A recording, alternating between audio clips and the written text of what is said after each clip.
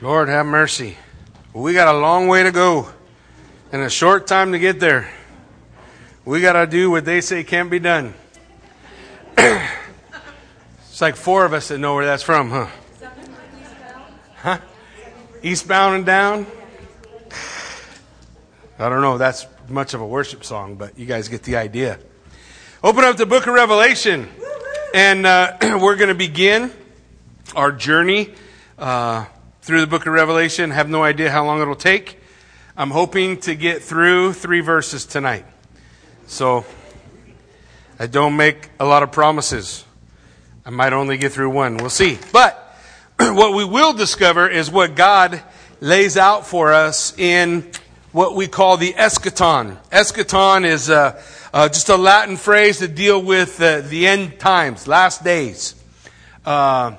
So when we look at the study that we're going to have, and as we work our way through, it's simply put is what God has laid out for us as the closing act to life on planet Earth. And Revelation gives that to us, at least from my point of view. As we take a look, let's begin with an introduction to the book of Revelation. First thing that we want to understand in verse 1, well, let's look at it. First 3 verses. It says, the revelation of Jesus Christ, which God gave him to show his servants things which must shortly take place. And he sent and signified it by his angel to his servant John, who bore witness to the word of God and the testimony of Jesus Christ to all things that he saw. Blessed is he who reads, and those who hear the words of this prophecy, and keep those things which are written in it, for the time is near.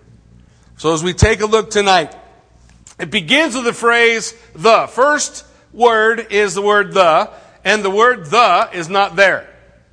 The definite article is not there. It's given by the translators to help us understand what's going on. What we want to know is that this is not the only revelation Jesus gave, but this is a revelation of Jesus Christ. It is the final one added to other revelations that we have throughout the Gospels, throughout the epistles, and then we come here to the book of Revelation. Now, who's the author? Verse 2 tells us, right? I thought verse 2 told us. Verse 2 laid out for us, who bore witness to the word of God and to the testimony of Jesus Christ, all the things which he saw. His servant, John. Verse 4 lays it out for us completely. So, John writes this book. John lays it out for us. The author is John the Beloved. Now, here's what I want you, one of the important things of the study that we've been doing on Sunday morning, we've been talking about Daniel. Everybody with me? Tracking? Daniel was called what by God? Much beloved. Daniel, man, much beloved by God. I believe Jesus Christ is telling him that in Daniel chapter 10. If you miss that opportunity, Daniel chapter 10 and the tapes for Daniel are probably in the bookstore. You can pick it up. John has that also. What do we know John by? John is called what? The disciple whom Jesus loved. So you got 2 guys in the Bible that are called, and I'm not saying they're the only 2 people that Jesus loved, but specifically they have that title. Why is that important? Because in Daniel 10, 11, and 12, Jesus gave Daniel a revelation of the end of days. Right? Daniel 10, 11, and 12. We're looking at it on Sunday mornings. And John the Beloved, Jesus gave a revelation of the end of days, the book of Revelation. So we see that in common between those 2 authors. Now, here's how we know. John wants us to understand the book of Revelation. He is an eyewitness to the visions. 40 visions in the book of Revelation. We're going to look at 40 visions covering a wide variety of topics. But to every one of those, John wants you to know, I saw it. I heard it. I looked. We're going to see those phrases over and over again. In fact, Revelation 1:4 says, John, to the 7 churches which are in Asia, grace to you and peace from him who is, who was, and who is to come, and from the 7 spirits who are before his throne. So, immediately, Revelation 1:4, we see John wrote it, and what is he? An eyewitness, right? He saw these things. He heard these things. In Revelation 1:9, It says, I, John, both your brother and companion in the tribulation and kingdom and patience of Jesus Christ, was on the island that is called Patmos for the word of God and for the testimony of Jesus Christ. Again, we know it's John. He says, I, John. These are the things I saw, the things I heard. Revelation 21, coming toward the end of the book, verse 2. He says, then I, John, saw the holy city, New Jerusalem, coming down out of heaven from God, prepared as a bride adorned for her husband. Again, I, John, he's telling us, we know who saw these things, who wrote these things. Revelation 22:8.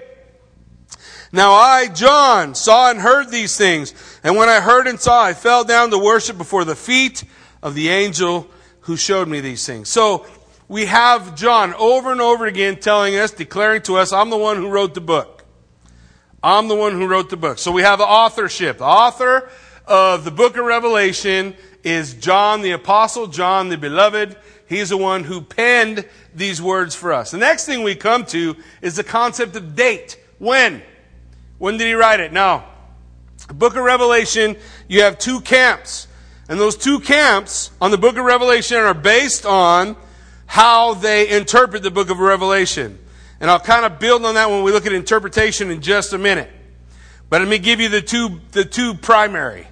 There's three we'll look at. There's two primary. One, basically, the book of Revelation is past. It already happened. It's already occurred. It's finished.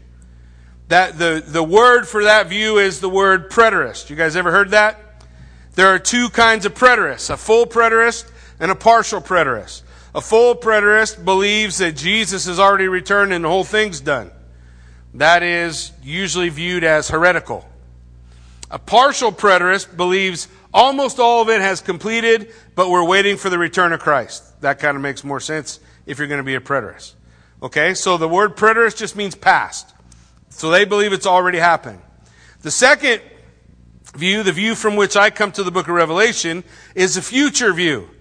I'm a futurist. I believe the book of Revelation is prophecy. It declares itself to be prophecy. It was prophetic in their time, and I believe from chapter 4 all the way through 22, it's prophetic for our time.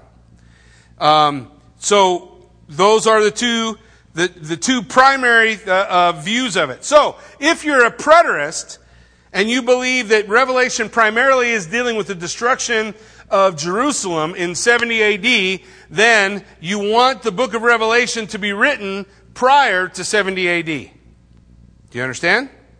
Because if the book of Revelation is written after 70 AD, and it's concerning the destruction of Jerusalem, which happened in 70 AD, that doesn't make sense. Okay? So anybody who's a preterist, who sees Revelation as past, holds to an early date for the book of Revelation. It's not without some evidence. They have some evidence to cling to for why they say 70 AD is their date. I have a dissertation in my office. It's about that thick on why Revelation was written in 95 AD. So you're welcome to peruse it at your leisure. Just keep in mind it's a dissertation, so a doctor wrote it for other doctors to think he's smart. So it's a challenging read for sure. But I'm going to simplify it for you guys and say why I hold to a 95 date. There's a guy named Irenaeus. He's an early church father, lived in the 1st century. That's before 100 AD. And he writes in his epistles to other churches, he was a bishop in the church at that time, he writes that John wrote the book of Revelation in 95 AD. He lived about that time, and he had a friend. His friend's name was Polycarp. You guys ever heard of Polycarp? Polycarp was a bishop of Smyrna. One of the 7 letters to the 7 churches is written as Smyrna. He is the bishop of Smyrna and a disciple of the Apostle John. So right beside John. So you got Polycarp right beside John, and his buddy is Irenaeus. And Irenaeus said, man, I'm so stoked for the book of Revelation. This is a Jackie paraphrase. That has come to us in these days. He's writing at his time, 95 AD. Basically, because of that, there's other guys who follow it. There's other guys who say, yeah, it's 95 AD. That's why I hold to the book of Revelation being written in 95 AD. The argument for guys for earlier is it doesn't mention the destruction of the temple. It doesn't talk about the destruction of the temple. It's 25 years later. How long has it been since the Twin Towers fell down? 15 years. 15 years. Are people writing books today where they don't mention that? I would say, yeah, I bet they are. And in 10 more years, they won't mention it hardly at all. Right? There's a few if you're on that topic, but if you're not writing about Jerusalem, then you're not going to mention it. So that's why I hold to 95 AD as the date for it. For a futurist view, it doesn't make a difference. 70 or 95, but if you're a preterist and 95 is correct, it defeats the view for 95 AD. Okay, so that gives us a date. Let's talk about the three basic interpretations. I told you futurist. I told you about preterist. There's one more called allegorical. The allegorical view of Revelation basically states that Revelation is simply an allegory, a story to describe the never-ending battle between good and evil. Or the battle between Christianity and paganism. It's an allegorical story. That's definitely not one in the forefront, but there are people in the past who have held to that view, who have held on to that ideal. So let's take a look. There's 7 things we're going to pull out tonight. Man, look, I'm doing good. I got 30 minutes and only 7 things. We're going to see, 1, that the book of Revelation presents Jesus Christ in all his glory. Remember, it is a revelation of what? It's not the revelation of end times. What is it? It's the revelation of Jesus Christ. It's the unveiling of Jesus Christ. We're going to see Jesus Christ in all his glory throughout the book. We're going to see Jesus as the lamb, and we're going to see Jesus as the lion. We're going to see Jesus as the one who died for the souls of mankind, and we're going to see Jesus as the returning king, right? The return of the king. We're also going to see in Revelation that it proclaims the glorious return of Christ to the earth. The book of Revelation focuses primarily, though not completely, on the second coming of Jesus Christ. I believe chapter 4 and chapter 5 clearly show the rapture of the church. And when we get there, I'll explain that more in detail instead of doing it in the introduction. But I see the rapture of the church, chapter 4 and 5. Maybe you guys remember, I gave you the quick rundown on Revelation. You guys remember? So here it is. Revelation, chapter 1 is the unveiling or the revealing of Jesus Christ. We're going to see a vision that John sees of Jesus Christ, chapter 1. Chapter 2 and 3, 7 letters to 7 churches, spanning all of church history, and has a precise meaning, each one to each of us. We can find ourselves in multiple letters to the 7 churches, something that reflects upon us or to us, but it also lays out all of church history for us. All of church history you're going to see in those 7 letters, the way they're organized as they're presented. Chapter 2 and 3, 7 letters to 7 churches. Chapter 4, church in heaven. Chapter 5, song of the redeemed, the church singing to Jesus Christ, our Lord and Savior, as the song of the redeemed. You can look it up. It's in chapter 5. We'll be looking at that. Chapter 6, the beginning of the 70th week of Daniel. We've been studying Daniel. We've had 69 prophetic weeks that we've seen fulfilled, right? There's one left to come, 7-year period of time. We call it the Great Tribulation. It's going to begin in chapter 6 with the opening of the seals. And then it's going to close in chapter 19 with the return of Jesus Christ in the Battle of Armageddon. Jesus is going to set up his kingdom on earth. That's chapter 20, Revelation. The kingdom of Jesus. It's going to come. It's going to go. And then we're going to have a new heaven and a new earth. And everybody lives happily ever after. It's a whole book. From chapter 1, it's an outline that carries us all the way through. So you want to keep that in mind as we work our way through this book. We're going to see the glorious return of Christ to the earth. 3, it's going to prophesy events in the future which will take place in a short period of time. That's an important phrase we're going to be looking at hopefully in just a couple of minutes. It's also going to picture future events with unique symbolism. There's signs, right? We're going to take a look at all of those. It puts heavy emphasis on the role and ministry of angels. There's a ton that angels are doing in the book of Revelation. Just so you know, there's like 109 mentions of angels in the New Testament. 79 of those are in Revelation. That's a lot, right? A lot of things angels are going to be doing that we're going to see in the spiritual realm. A lot of things going on as we look at the book of Revelation. Also, number 6, it places great emphasis on the church and the church's response to Christ. In fact, the number one theme that you're going to see repeated in the first 3 chapters is the church, the church, the church, the church, the church, the church, the church, until what? Chapter 4, and then what happens? It's never mentioned again. Interesting. We'll talk about that more as we get there.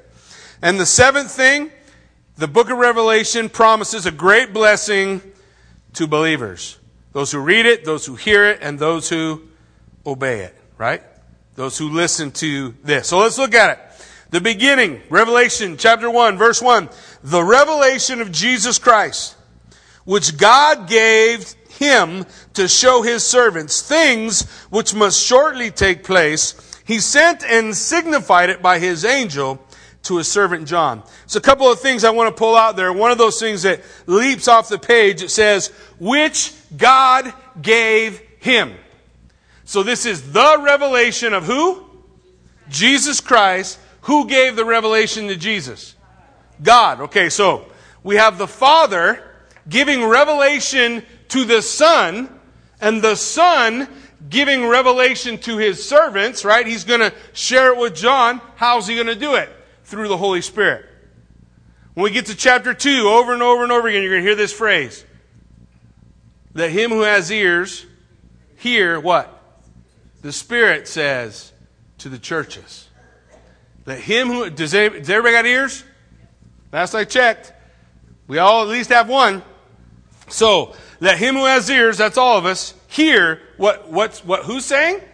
The Spirit. Okay, so the Father gave the revelation to the Son gave the revelation to his servants through the Holy Spirit. You see the Trinity working in the first verse of Revelation chapter 1. Father, Son, and Holy Spirit, whom God gave him to show his servants the things which must shortly take place. Okay, first I said it's going to present Jesus in all his glory. In all his glory. It's amazing. But it's going to present him in all his glory. Remember, the word for revelation is the word apocalypso. When it's used as a noun 19 times in the book of Revelation, it means to uncover or unveil, to show something, right? To take the sheet off, like I don't know, wasn't that long ago? Kelly Pearson did a sculpture, right? He's got 2 of them out in front of his house. So when you do that, usually when you are all finished, you know, you've seen that phrase or that picture where it's covered, and then the artist walks over to it and pulls the sheet. And what is that? The unveiling. That's what the word means. That's what revelation means, unveiling of Jesus Christ. Okay, so just like that, revealing that sculpture, God is revealing the Lord Jesus Christ. It's being revealed. 26 times it's used as a verb, which literally means to reveal. One means to unveil, the other to reveal. So this is the unveiling or the revealing of Jesus Christ. So we want to see the exaltation of the glorious person of the Lord Jesus Christ. So we're going to take a little journey. We're going to look at several scriptures here. I just want you to kind of get that mindset in. Okay, this is all about the glory of Jesus Christ being revealed. And we're going to see that in the titles of Jesus Christ throughout the book. Revelation 1:5, look what it says. And from Jesus Christ, the faithful witness. These are titles. The firstborn from the dead. The ruler over the kings of the earth. To him who loved us and washed us from our sins in his own blood. Look at the titles. He is the faithful witness. He is the firstborn from the dead. We'll talk about that phrase next time when we take a look at it. He's the ruler over how many of the kings? All the kings of the earth. He's a ruler over them all. Look down at verse 8, Revelation 1:8. Jesus says, I am the Alpha and the Omega. Again, titles of Jesus Christ. He's the Alpha and the Omega, the beginning and the end, says the Lord, who is, who was, who is to come, the Almighty. Look, if you want to check it out, Isaiah chapter 46 through 48. It's God Almighty, Yahweh, putting all the idols on trial. And when he puts them on trial, you know what he uses to describe himself? I am the Alpha and the Omega, the beginning and the end, the first and the last. I am He. Over and over again in those 2 chapters, you'll want to take a look at those things. But these are titles. Titles of Jesus Christ. Look at verse 17, Revelation 1:17. And when I saw him, I fell at his feet as dead. But he laid his right hand on me and said to me, don't be afraid. What? I am the first and the last. Look, these are all titles of Yahweh. What is it? The unveiling of Jesus Christ. Unveiling, pulling away the sheet and saying, look at him. This is Jesus. This is who Jesus is. Look at verse 18. Revelation 1:18. I am he who lives and was dead, and behold, I am alive forevermore. We know who's talking, right? This is a revelation of who? Jesus Christ. So whose voice is it that we're looking at? Jesus Christ. What's he telling us? I am he who lives. Literally, I am life itself.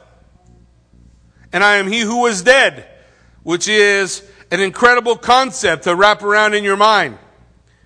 But that we know, where did that occur? At the cross, right? Jesus Christ died and rose again. Death could not hold him. I am he who lives and was dead, and behold, I am alive. I am alive. I am life eternal. Jesus would say to Mary and Martha, I am the resurrection and the life. He who believes in me will never die. Do you believe this? That's Jesus Christ, right? What do we have here? The unveiling, the revealing, the glorifying of Jesus Christ, just in the names that we're going to see the book of Revelation present him in. Look at Revelation chapter 3, verse 14. It says, and to the angel of the church of the Laodiceans write, these things says what? The Amen. Jesus, it's a title. The Amen. What does Amen mean? So be it. So be it. What's another way of saying it? How about your will be done? See, that's what we mean when we close our prayers with Amen. So be it. Let it be. Let it be. Jesus says, I am the Amen. I am the Amen. Let it be. I am the Amen. What else? The faithful and true witness. Absolutely faithful and absolutely true. Jesus said, I am the way, the truth, and the life. He is absolute truth. He is absolute faithfulness. He is absolutely faithful to his word. They're titles. And I am the beginning of the creation of God. Now we have some friends who try to look at that as the first one created. But Colossians 1, 15, 16, 17, and 18 will set us straight on that idea. But this word beginning is the word, I want to say orge, it's not right. Arche, which is the same phrase in John 1:1. In the beginning, and arche, in the beginning, means before anything started, at the beginning of everything, he created. He is the creator, the beginning, the one who caused. You get what I'm saying? He is the cause of creation. That's what he's declaring right here. He goes on in Revelation 5:5. Flip over a page. But one of the elders said to me, do not weep. Behold, the Lion of the tribe of Judah. What is it? The title of Jesus Christ, right? It's unveiling. It's revealing who he is. The root of David. The root. Think about what that means. He is the root and the branch. That's what the Scripture declares. The root and the branch. What is the root? That which gives life. That which brings it about. That the reason David comes to being is because of Jesus Christ. He's the root, but he's also a branch. He's out of the line of David, right? Messiah was born a son of David from the tribe of Judah. We see the titles of Jesus Christ, unveiling, revealing. He has prevailed to open the scroll and to loose its seals. Look at Revelation 15:3. They sing the song of Moses, the servant of God, the song of the Lamb. Another title, another unveiling. Jesus Christ is the Lamb. What did John the Baptist describe him as? The Lamb of God which does what? Takes away the sin of the world. The unveiling. We see the great Lamb. Great and marvelous are your works. Another title, Lord God Almighty. Pretty emphatic, no? Just and true are your ways. What's the next phrase? O King of saints. King of the saints. Revelation 19:16. The return of Jesus Christ says, He has on His robe and on His thigh a name written, King of kings and Lord of lords. Now, by the way, you'll look and it's in all caps. It's probably in your Bible, it's in all caps. In the Greek, it's in uncial letters, which means in the Greek it's all capital letters and it's separated from everything else. What does that indicate? Title. King of kings and Lord of lords. Where's it at? Written on his thigh. I got some friends who say that Jesus has a tattoo. We'll see. But he has a name written on his thigh. Right? He has a name written on his thigh. King of kings, Lord of lords. And then 22:16. I, Jesus, have sent my angel to testify to you these things in the churches. I am the root and offspring of David, the bright and morning star. I am the root and the offspring. Remember we talked about that phrase. Again, titles. It's titles. It's the exaltation of the glorious person of Jesus Christ. That's what we're going to see as we look through here. Now, there's going to be a lot of other stuff, right? There's going to be tragedy and there's going to be judgments of God. But what's the point? The point is the unveiling of Jesus Christ. He came the first time as the Lamb. He comes the second time as a lion. And when the tribulation period begins in Revelation chapter 6, it is called the wrath of the Lamb. It's the unveiling, the revealing of Jesus Christ. It's officially the point at which there's no time left. And we talked about this. You want to wrestle with the idea of whether or not people who have rejected Christ now will have an opportunity to receive Christ then. I will take you to 2 Thessalonians chapter 2. Read that chapter, because what that chapter seems to indicate is that if they have no love of the truth, they're going to turn their back on Christ and they're done. That's why it's important that today is the day of salvation. Now is the time. The time is now, not later. You reject Christ, reject Christ, reject Christ. What makes you think they're going to open their eyes? The Bible says God's going to send delusion. It's called judicial hardening. Let me give you an example. Pharaoh. Remember Pharaoh? What happened to him? God hardened his heart. For what purpose? To show forth His redemption and to bring about His judgment, which is righteous and true. That was Pharaoh's heart, right? Read the stories. You see that his heart all the way through. Judicial hardening. God saying, bam. 2 Thessalonians chapter 2 seems to indicate that will occur, I believe, after the rapture of the church, so that it's not a question of second chances. It'll be a question about first chances, getting the gospel out through the 144,000 faithful Jewish believers who will acknowledge Jesus as the Christ, and through the angels that the Bible says are going to go throughout the heavens declaring the everlasting gospel. But the word will go out. The opportunity will go. But about whether or not there'll be another chance, I'm not certain that you can say that with absolute certainty that is the way it's going to be. So what does that mean? Jesus didn't tell us, slack off and wait for the rapture and then you get out and everybody else just goes to hell, did He? No, what did He tell us to do? He said, look, you got a job to do. You got to share the truth. You got to share the gospel now. Today's the day. Now's the time.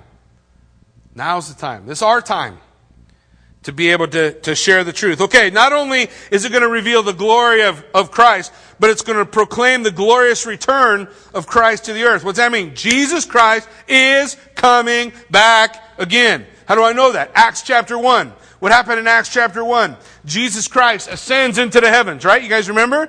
He goes up into the heavens. What happens? The angel says, what are you guys doing? Hey, didn't he tell you to go do something? Go. This same Jesus whom you've seen go will what? Come back just as he has gone. Jesus himself said, don't let your heart be troubled. You believe in God, believe also in me. In my Father's house is many mansions. If it were not so, I would have told you. And I go to prepare a place for you. And if I go, I will come again. Remember, I told you Jesus Christ is faithful and true. He's absolutely going to keep his word. In fact, Revelation chapter 1 verse 7, look at it. Behold, he is coming with the clouds, and every eye will see him, even they who pierced him, and all the tribes of the earth will mourn because of him. Even so, amen. So be it. The book of Revelation is about the second coming of Jesus Christ. He is coming back. And he is not coming back as the Lamb.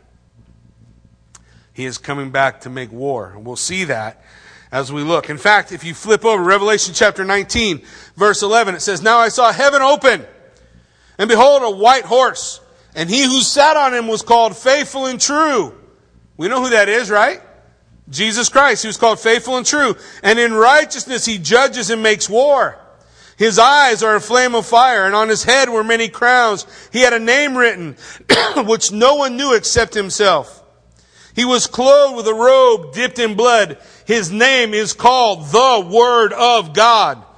And the armies in heaven, clothed in fine linen, white and clean, followed him on white horses. Now out of his mouth goes a sharp sword, and that with it he should strike the nations. He himself will rule them with a rod of iron. He himself treads a winepress of the fierceness of the wrath of Almighty God. And he has on his robe and on his thigh a name written, King of Kings and Lord of Lords. He's coming back. Revelation 19, I told you, that's the return, the battle of Armageddon. Revelation 22:7, Jesus said, Behold, I am coming quickly.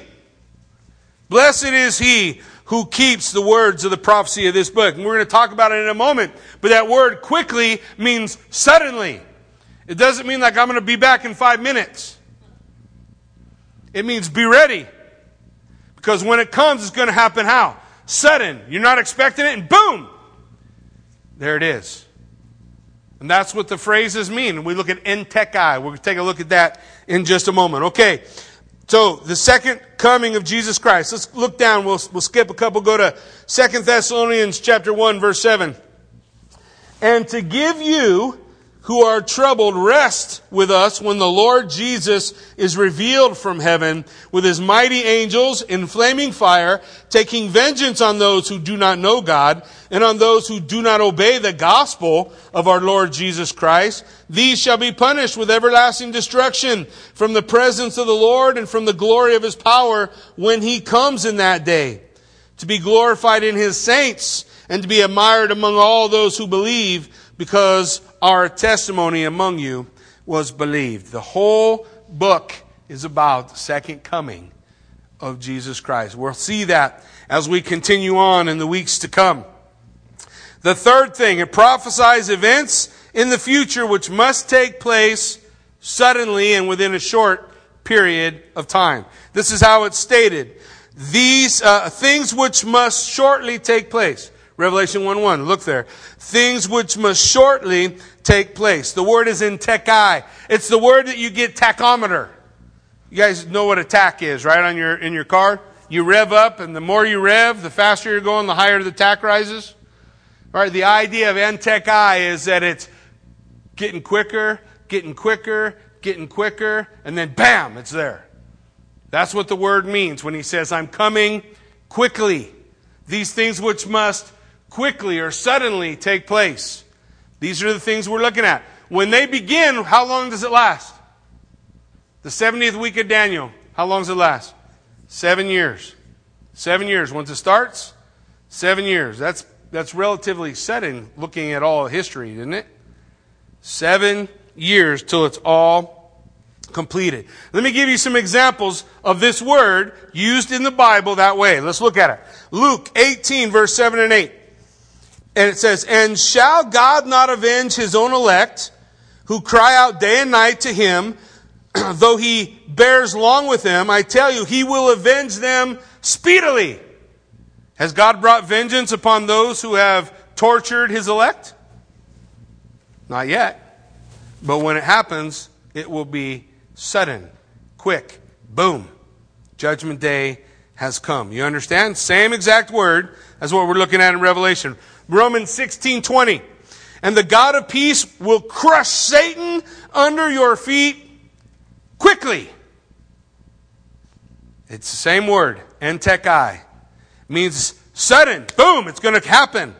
Things are going, and then bam, it comes. The hammer drops, the judgment falls. We see the same thing in Revelation chapter 2, verse 5. "Remember therefore from where you have fallen, repent and do your first works, or else I will come to you quickly and remove your lampstand." That's a letter to the church at Ephesus. Ephesus doesn't exist now, but it existed for quite a while after this letter came. "I will come to you quickly." What's it mean? Suddenly. You guys get the idea, right? These things which must shortly take place. What did Jesus say? He said, "I come like a thief in the night." When you don't expect it, boom, there I am. So what's he tell believers? Be ready. Do what? Be ready. When? Every day. Why? Because we don't know when. Does that make sense? So this is what he's talking about. Events of the future which will take place suddenly over a short period of time. Fourth, it pictures future events in unique symbolism. Remember I told you there's 40 different visions in the book of Revelation. There are 400 allusions to the Old Testament. That means if you're going to understand the pictures in the book of Revelation, you have to understand those same pictures where? In the Old Testament. Now there's primarily, we're going to see them over and over again come up throughout the prophets in the Old Testament. But one of the big ones you're going to see over and over again is the book of Daniel. That's why we're studying this Sunday morning, right? As we're all the way to chapter 11 now. So what are we talking about? We're saying, look at all these pictures in Daniel, because when we get into Revelation, poof, the light comes on and you say, wow, look, I read that in the Old Testament. I know what that means. I know what that beast, I've heard about that beast before. As we take a look, you'll see those things. Two things you're going to want to be familiar with. Simile and metaphor. There's a lot of those in the book of Revelation. Simile, I'm going to give you the quick short answer. Danielle's not here, so she can't bust me later. So the quick answer is a simile uses like or as, trying to describe something else like a lion or had hair like a woman. If you hear the word like or as, it's a simile. A metaphor basically follows the same rules as a simile, but doesn't use like or as. But it is a picture. A beast rose out of the sea. When we talk about that, what is it? A metaphor. We're not looking for a real beast coming out of the sea. The beast is the picture of how God sees this world leader coming on to the scene as a beast, a ravenous beast that is going to consume mankind. So when we look at it, there's metaphors and similes. We'll talk about them more as we go, but I just want you to realize as we work our way through, we're going to see pictures of future events using symbolism. Verse 1, Revelation 1, verse 1, and he signified it. He signified it. Look at it. It says, he sent and signified it by his angel. He sent and signified it. He signed it. What's that mean? Look, language changes, doesn't it? Wasn't that long ago and we'd say things like, maybe I don't want to say some of these things. But cool stays cool all the time. Cool's not cool now? Cool's still cool. Yeah. But anyways, you guys get the language changes. So what do we do to lock down language? Well, we lock it down with signs and symbols. And that's what the book of Revelation does. that Jesus Christ gives it to us in signs and symbols. Because when I say a beast coming out of the sea, you can picture, this don't sound good. That doesn't sound good. You get the idea about what's going on based on the signified language of the book of Revelation. Again, we see those signs. Okay, next, it's going to put a heavy emphasis on the role and the ministry of angels. Remember I told you, 79 usage of the word angel in this book, 104 overall through the whole New Testament. So, we're going to see a lot. The Bible tells us in Ephesians chapter 6 that we do not wrestle against what? Flesh and blood, but principalities and powers. How often do we think our battle's with people? But the Bible says, no, your battle's not with that dude. Daniel told us, didn't he? Daniel said, I prayed and asked God for an answer. In 21 days I was waiting, and the answer was sent to me, but it was withheld for 21 days because there was a spiritual battle where angels are fighting, going at it with each other, and Michael the archangel is fighting with the prince of Persia, and finally the answer comes to Daniel. But we don't often recognize that that's a reality. There's a supernatural realm. Angels, demons, and the book of Revelation gets deep in it. It's going to spend a lot of time revealing those things to us, showing us those things, the work of angels and what's going on with them. It's also going to place a great emphasis on the church and its response to Jesus Christ. Chapter 2 and 3, church, church, church, church, church. You're going to read the word church over and over and over again. To the church of Ephesus, to the church of Smyrna, to the church of Pergamos, to the church, let him who has ears hear what the Spirit says to the churches, over and over and over again. You're going to see that phrase. Churches are going to be very prominent in the first 3 chapters as we take a look. What's the emphasis on? Respond to Jesus Christ. Respond to Jesus Christ now. Don't wait till tomorrow. Don't wait till later. Let him who overcomes, every one of the 7 letters is going to have a phrase to the overcomer. 1 John chapter 5, when you got time, look at it. 1 John chapter 5 says, and this is he who overcomes, the one who believes Jesus is the Christ. What is it that Jesus is looking for from his church? A response to who he is. What did he say to Peter? Peter, who do men say that I am? Most important question there is to answer on earth. Because after that, what did he say to Peter? Peter, who do you say? Who do you say I am? What's he looking for from his church? Who do you say I am? Who am I? He's either Lord of Lords, King of Kings, our great Savior and mighty God, or he's none of those things. And his church needs to respond. If he's king, we ought to be following him, right? We ought to be following what the king lays out for us. 7 letters to 7 churches is going to figure prominently. Okay, finally, look. We're going to make it. I know you don't think so, but we are. The last one, it promises great blessing to believers. Look at verse 3. Look at verse 3. Blessed is he who reads, those who hear the words of the prophecy, and keep the things which are written in it, for the time is near, nigh. You know that this is what Jesus and all the apostles told the church. Time is near. Time is near. Time is near. When we get to Revelation chapter 4 and we start talking a little bit about the rapture, and I go to Paul's writing in 1st and 2nd Thessalonians, he's going to say, we are looking for the return of our great God and Savior, Jesus Christ. He's not saying, you guys out there in the future are going to look for him. What did he say? We are. Paul looked for it. They looked for him. Why? Because Jesus said, nobody knows the time or the hour. Be ready. Be ready. Blessed is he who hears the words of the prophecy of this book. 7 Beatitudes in the book. There's 7 Beatitudes. I'm going to lay them out for you right now. 7 Beatitudes. The first one's in verse 3. A Beatitude is, blessed is he who. Okay, you with me? That's a beatitude. Blessed is he who reads, those who hear, and those who keep. That's the first one. Blessed is he who reads, those who hear, and those who keep. Revelation 14:13, I heard a voice from heaven say, write this. Blessed are the dead who die in the Lord from now on. It's a beatitude. Blessed are those who die in the Lord. Well, it's a whole lot better than the alternative, isn't it? Blessed are those, you don't see blessed are those who die not in the Lord. Blessed are those who die in the Lord. Yea, says the Spirit. Why? So that they might have rest from their labors.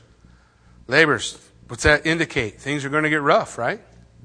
That's not hard to understand when we look at the news, is it? Life is getting spicy. Revelation 16:15. Behold, I am coming as a thief. Blessed is he who watches and keeps his garments, lest he walk naked and they see his shame. I don't have a lot of time to get into it because I'm already late. Matthew chapter 22. If you get a chance, read the parable. Matthew chapter 22. It's about the feast. And you'll remember this guy invited all these people to come to the wedding feast. And they said, oh, I don't want to go. And then he sent more guys out to invite them to the wedding feast. And he killed them. So he said, hang all those guys, send out more, and invite anybody whosoever can come. Have them come to the wedding feast. But then at the wedding feast, the king is walking around and he sees someone not wearing a wedding garment. He's not wearing a wedding. Why is that important? Because there's only one way to come into a wedding. You got to put on Jesus Christ. He's the only one who saves. No, you can't. You don't walk in on your own. And he looks at the man and says, how come you're not wearing a wedding garment? And the guy goes, Look, what you don't understand is there's a whole pile of wedding garments right at the door when you walk in. All you got to do is put it on. But he walked there, he saw the pile of wedding garments that were provided for him, and he decided, I don't need that. And he walked in. And you don't get in that way. What happened to that guy? It says he was cast out where there is weeping and gnashing of teeth. Matthew chapter 22. He said, blessed is he who's not like that guy, the guy who watches and keeps his robes spotless. What keeps me spotless? I just go around about being how good I can be? Is that what he means? How did my robes get clean? Because I'm washed in the blood of Jesus Christ. How do I keep them clean? I just stay in Christ. If I stay in Christ, I'm clean. It's pretty simple, right? What did he say to do it? Watch. What are we watching for? The return of our great God and Savior, Jesus Christ. We look for his return. 1 John 3:3 says, everyone who has this thought within himself purifies himself even as he's pure. What's that purifying mode? I'm looking for Jesus. I'm looking for Jesus. I don't want to be found being a knucklehead today, so I'm looking for Jesus. It keeps me on the straight and narrow. Doing what he called me to do, right? Sharing who he is. Looking for opportunities to share the truth with whosoever will listen. That's the second beatitude. Got to keep going. Revelation 16:15. That's the one I just did. That's the third. Revelation 19:9. Then he said to me, write, blessed are those who are called to the marriage supper of the Lamb. Oh, I can't wait to tell you about that. But it's like, we got to wait till we get to that chapter. But, well, it's awesome. What's that mean? What's the marriage supper of the Lamb? Oh, okay. We'll go a little bit over. So when John the Baptist was asked, are you the Christ? You remember? Are you the prophet? Who are you? He said, I'm just an attendant at the marriage supper. See, the Old Testament saints are the attendants at the marriage supper. What happens at the marriage supper? The church is wed to Jesus Christ. Let me ask you a question. How is a marriage supposed to work according to the Word of God? That a man and woman are joined together for how long? Forever. Till death do us part, right? Forever. One day there's going to be a marriage supper of the Lamb where the church is joined to Jesus Christ for how long? Forever. Does Jesus ever die? No. So it don't ever stop, right? Joined with Christ forever. That's the marriage supper of the Lamb. That is like way up here to super cool. But you guys got to wait till chapter, what do we got? 19. Oh. He's going to compare. He compares the marriage supper of the Lamb with the feast of God.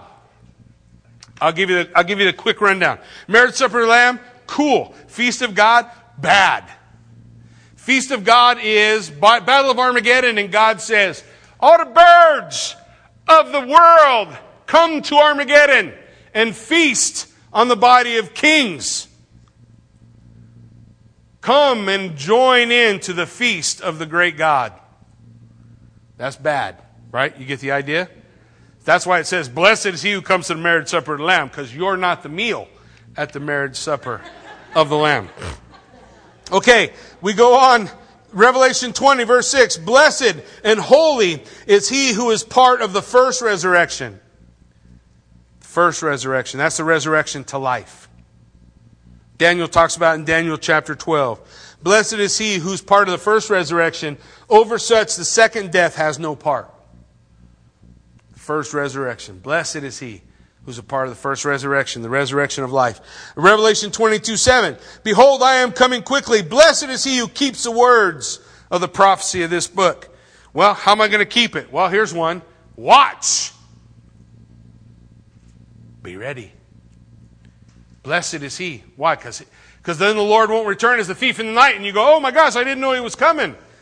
Instead, you'll be like, no, man, I was ready. I got up and I was looking for the return of my great God and Savior, Jesus Christ. It changes how we live, right? Blessed is he who makes those choices in his life. And finally, Revelation 22:14. Blessed are those who do his commandments, that they may have the right to the tree of life and may enter through the gates into the city. New heaven, new earth. Blessed is he who gets to eat of the tree of life. That sounds like a good deal, right? Sounds like the place we want to be. Okay, so let's look. Revelation 1. The revelation of Jesus Christ, the incredible unveiling of the great God and Master Jesus, which God the Father gave to him to show to his servants, you and I, the church, things which must shortly take place, suddenly are going to come. And he sent and signified it, signed it, gave it to us in signs by his angel to his servant John, who bore witness to the word of God and the testimony of Jesus Christ to all the things that he saw. He's an eyewitness and the writer of this book. Blessed is he who reads and those who hear the words of the prophecy and keep the things which are written in it, for the time is near. Amen? Hey, we're pretty close. It's not 9 o'clock. We did good. Why don't you stand with me? Let's give God thanks for what he's showing us in his word tonight. And next week, I promise to do more than 3 verses. A lot of stuff to chew on. A lot of